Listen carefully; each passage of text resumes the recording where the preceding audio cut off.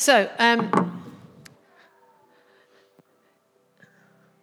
okay, you decided you're going to be evil twin. I was going to ask you which one do you want to be evil twin, which one do you be good twin, but sorry, Rachel, you got evil twin. So, we're going to have a little battle. Anyone ever seen a battle? Anyone seen? No, you've seen a battle. Where have you seen a battle? Me and Dan regularly have Jason battles. Okay, anyone seen a battle in a movie?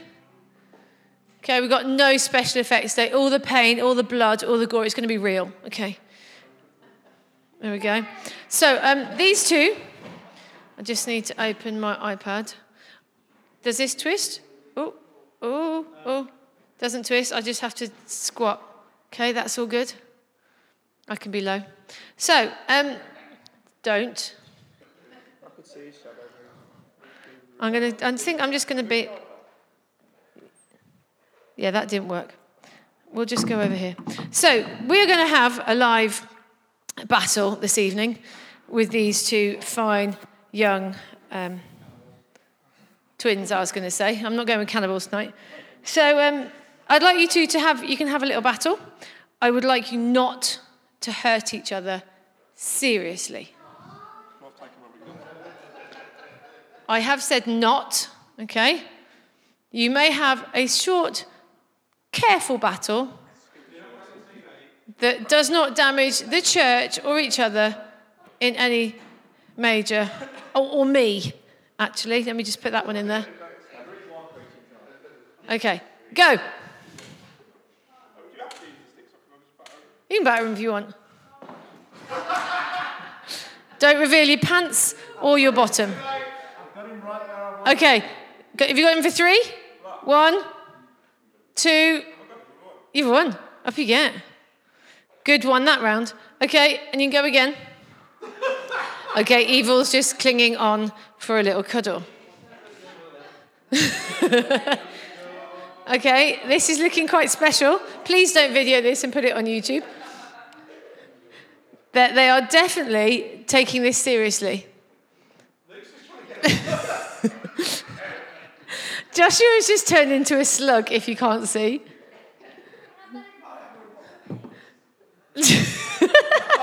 Now he's just slapping him on the back of the head. Okay, let go now. Round 2. Slug, you got to get up. He can't see in his cardigan. Okay. Evil Twin says he had him right where he wanted him. Okay, go. Oh, twin worry.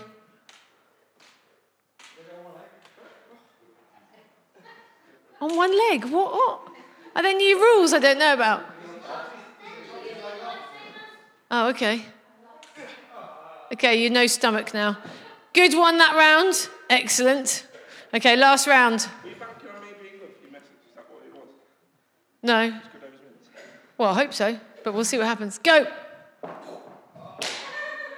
Oh, is that it? Fabulous. Okay, so you have that one. And you can have that one. And you can stand looking beautiful for a moment while you get your breath back. So, Christ's nature. Luke is now new in Christ. The old has gone, the new has come. Hallelujah. Thanks, Noah. Just turn that microphone off. Okay. Thank you for not killing each other. As children of God, okay, when we are made clean and made new, we have 2 natures battling inside us, like you've just seen here. We have the good, we have Jesus, and we have our sinful nature, a.k.a. Josh. Not that you all have Josh inside you. That's not what I'm saying.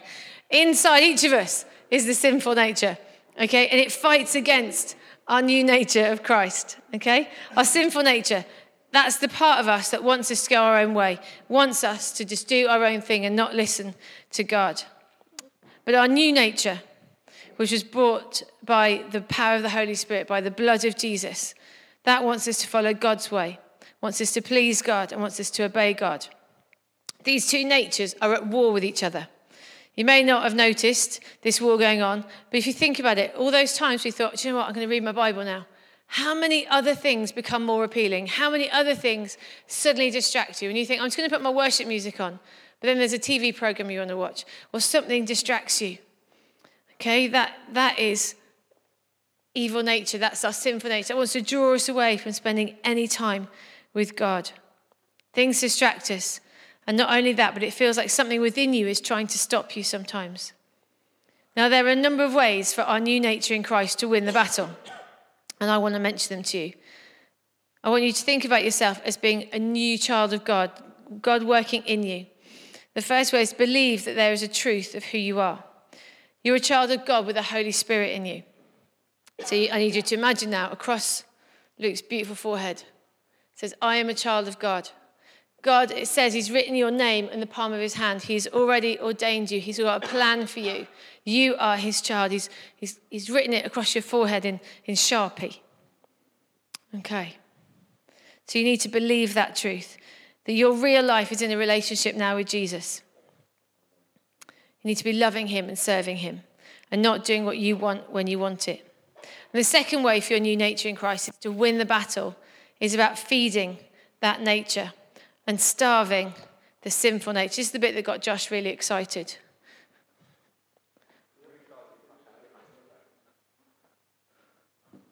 So, if we imagine our lives are a bit like a meal, but there's only room for one seat at the table. He's so hungry, he's eating his cardboard. Have a seat, Josh. So, I brought you some dinner.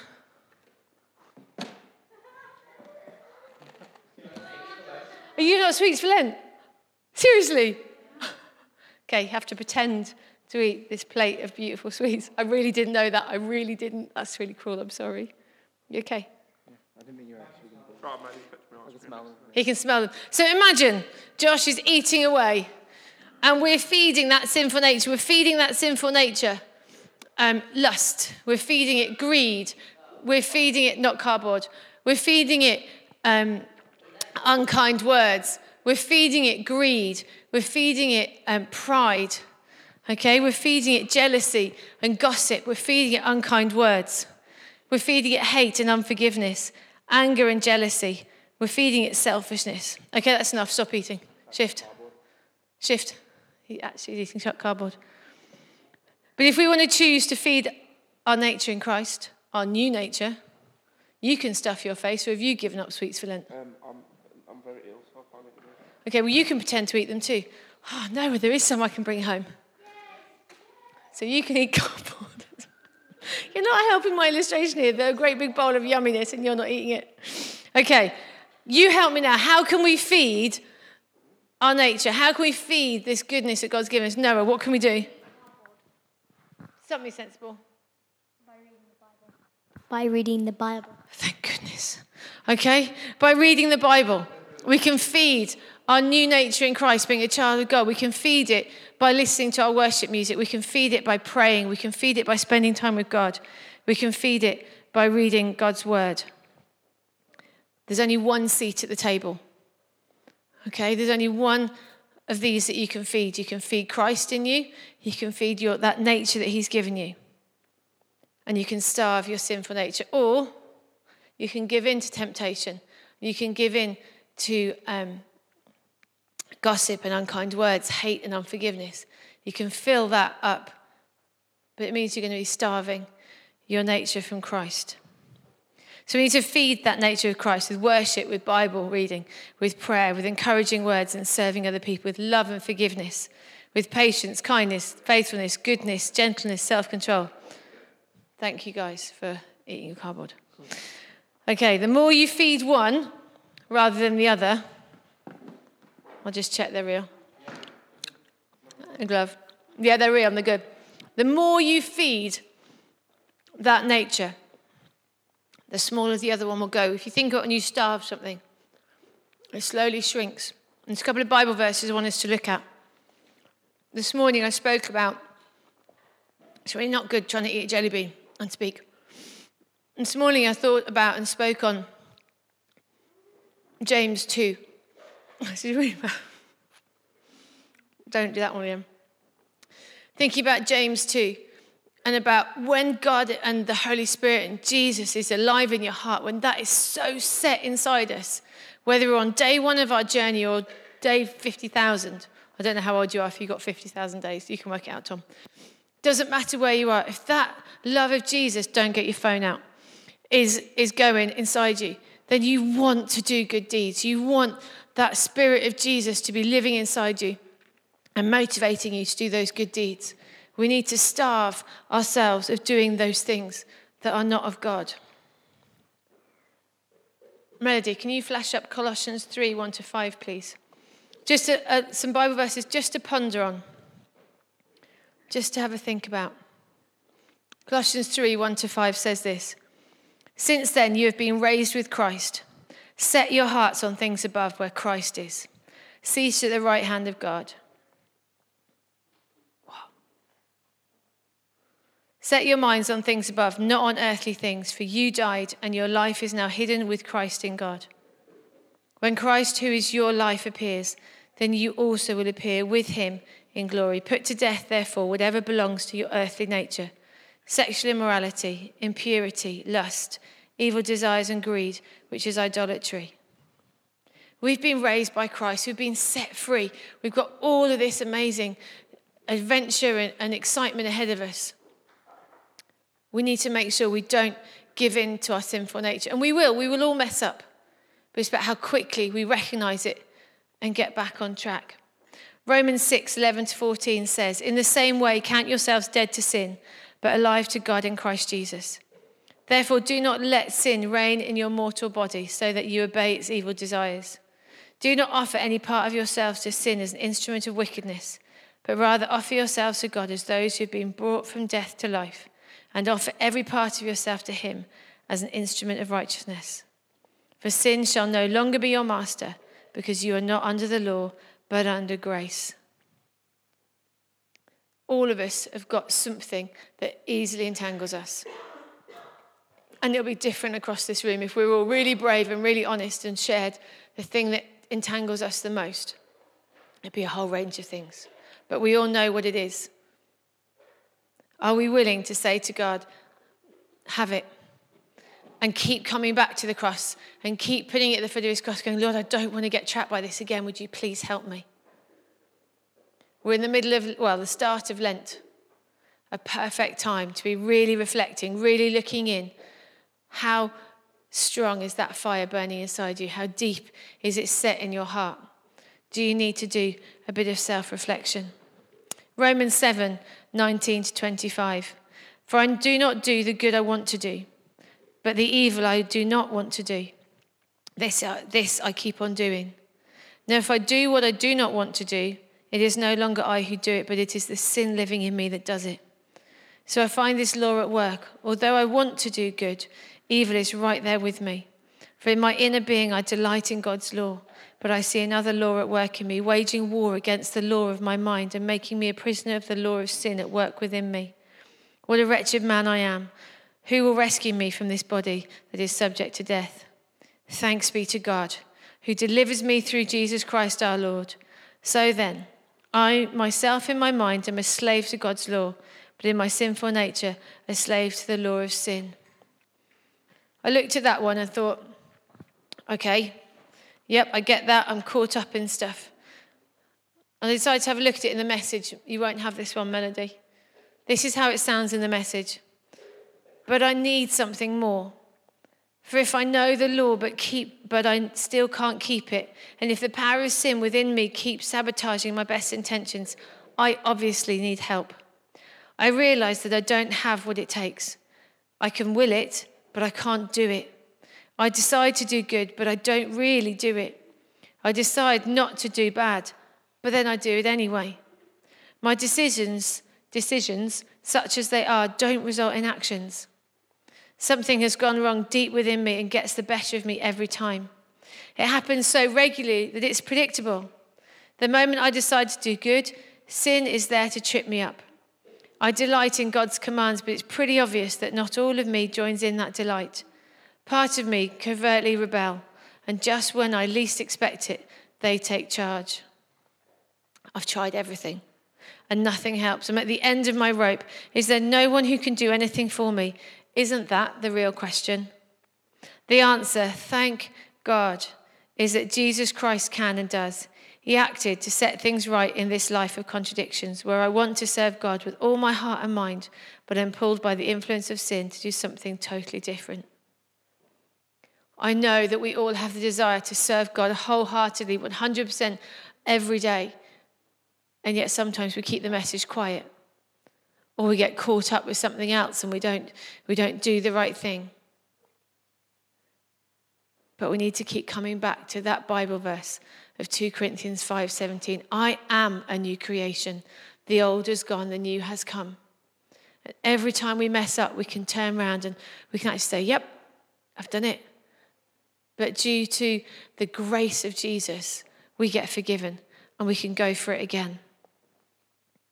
Ephesians 2:3-10. All of us also lived among them at one time, gratifying the cravings of our flesh and following its desires and thoughts.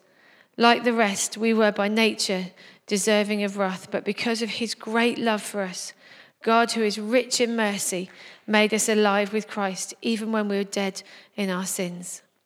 It is by grace you have been saved, and God raised us up with Christ and seated us with him in the heavenly realms with Christ Jesus, in order that in the coming ages he might show the incomparable riches of his grace, expressed in his kindness to us in Christ Jesus. For it is by grace you have been saved through faith. And this is not from yourselves, it is the gift of God, not by works, so that no one can boast.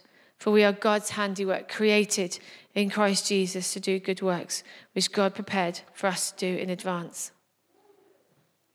He is all we need, whatever the temptation, whatever the trappings that keep catching us.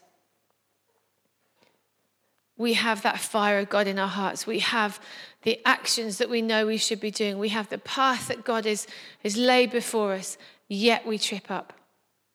Let's just keep our eyes fixed on Jesus. Let's remember what Jesus is already doing and working in each of us. Let us not despair when we start thinking, why am I doing this again? And giving up. Let's keep our eyes fixed ahead. So I say, live by the Spirit, and you will not gratify the desires of the flesh. For the flesh desires what is contrary to the Spirit, and the Spirit what is contrary to the flesh. They are in conflict with each other, so that you are not to do whatever you want. It's so easy to get sucked in, and you don't even realize you're doing it until sometimes halfway through. Jesus has got everything we need. The flesh does not win. The Spirit is amongst us, and he's in each of us. The flesh desires what is contrary to the Spirit. It's always in conflict. Let Jesus win. Those who belong to Christ Jesus have crucified the flesh with the passions and desires. The final verse I want to share. In the NIV, it sounds like this. Whoever sows to please their flesh, from their flesh will reap destruction. Whoever sows to please the Spirit, from the Spirit will reap eternal life. It took me a while to get my head around it. The message says it brilliantly. Don't be misled. No one makes a fool of God. What a person plants, he will harvest. The person who plants selfishness, ignoring the needs of others, ignoring God, harvests a crop of weeds. All he'll have to show for his life is weeds. But the one who plants in response to God, letting God's Spirit do the growth work in him, harvests a crop of real life, of eternal life. In a leadership meeting back at the beginning of the year, each time we meet, we do the quick wins, and we go around and we all say something that's really encouraged us about church over the previous couple of weeks. And we were talking about growth, and growth in numbers, and how exciting that is, and how encouraging that is, seeing new people coming in, and how amazing it is to have them part of the family, and feeling that family grow. Then we're also talking about the growth in hearts, seeing the growth in the depth of worship, seeing the growth in the depth of people studying the word and sharing encouragement, seeing the depth in friendships grow. And that's all through Jesus. That's all through the love he's giving us and he's sending through us. It's really quite obvious at the moment when the enemy comes to attack, because he doesn't like what we're doing. He doesn't like this unity that is growing. He doesn't like seeing young people spending time together. He doesn't like seeing young and old sharing encouragement. He doesn't like seeing us going so deep in worship. So be prepared that you are going to get tripped up time and time and time again, because you are dangerous. You're dangerous to the work of the enemy, because he doesn't want this place to keep growing. 2 Corinthians 5:17, my favourite all-time verse. Therefore, if anyone is in Christ, the new creation has come, the old has gone, the new is here. I just want to leave you with that tonight. Really short. Think about the good twin and the evil twin. I'm sure that's not totally true all the time. Maybe not. But the point is, are we ready to let go of our sinful nature? Are we ready to say, Lord, I want your spirit to be the dominant one inside me. I want you to have control over my thoughts, over my actions. I need your support. That's where we can leave it tonight. Yeah. So we are going to have a time of prayer. I have touched all the sweets in this box, but if anyone wants one at the end, you're more than welcome if you haven't given it up for Lent. Let's just all stand together now. Because one thing that has just blown me away over the last few weeks has just been praying and being unified together. So if all of us can just stand together.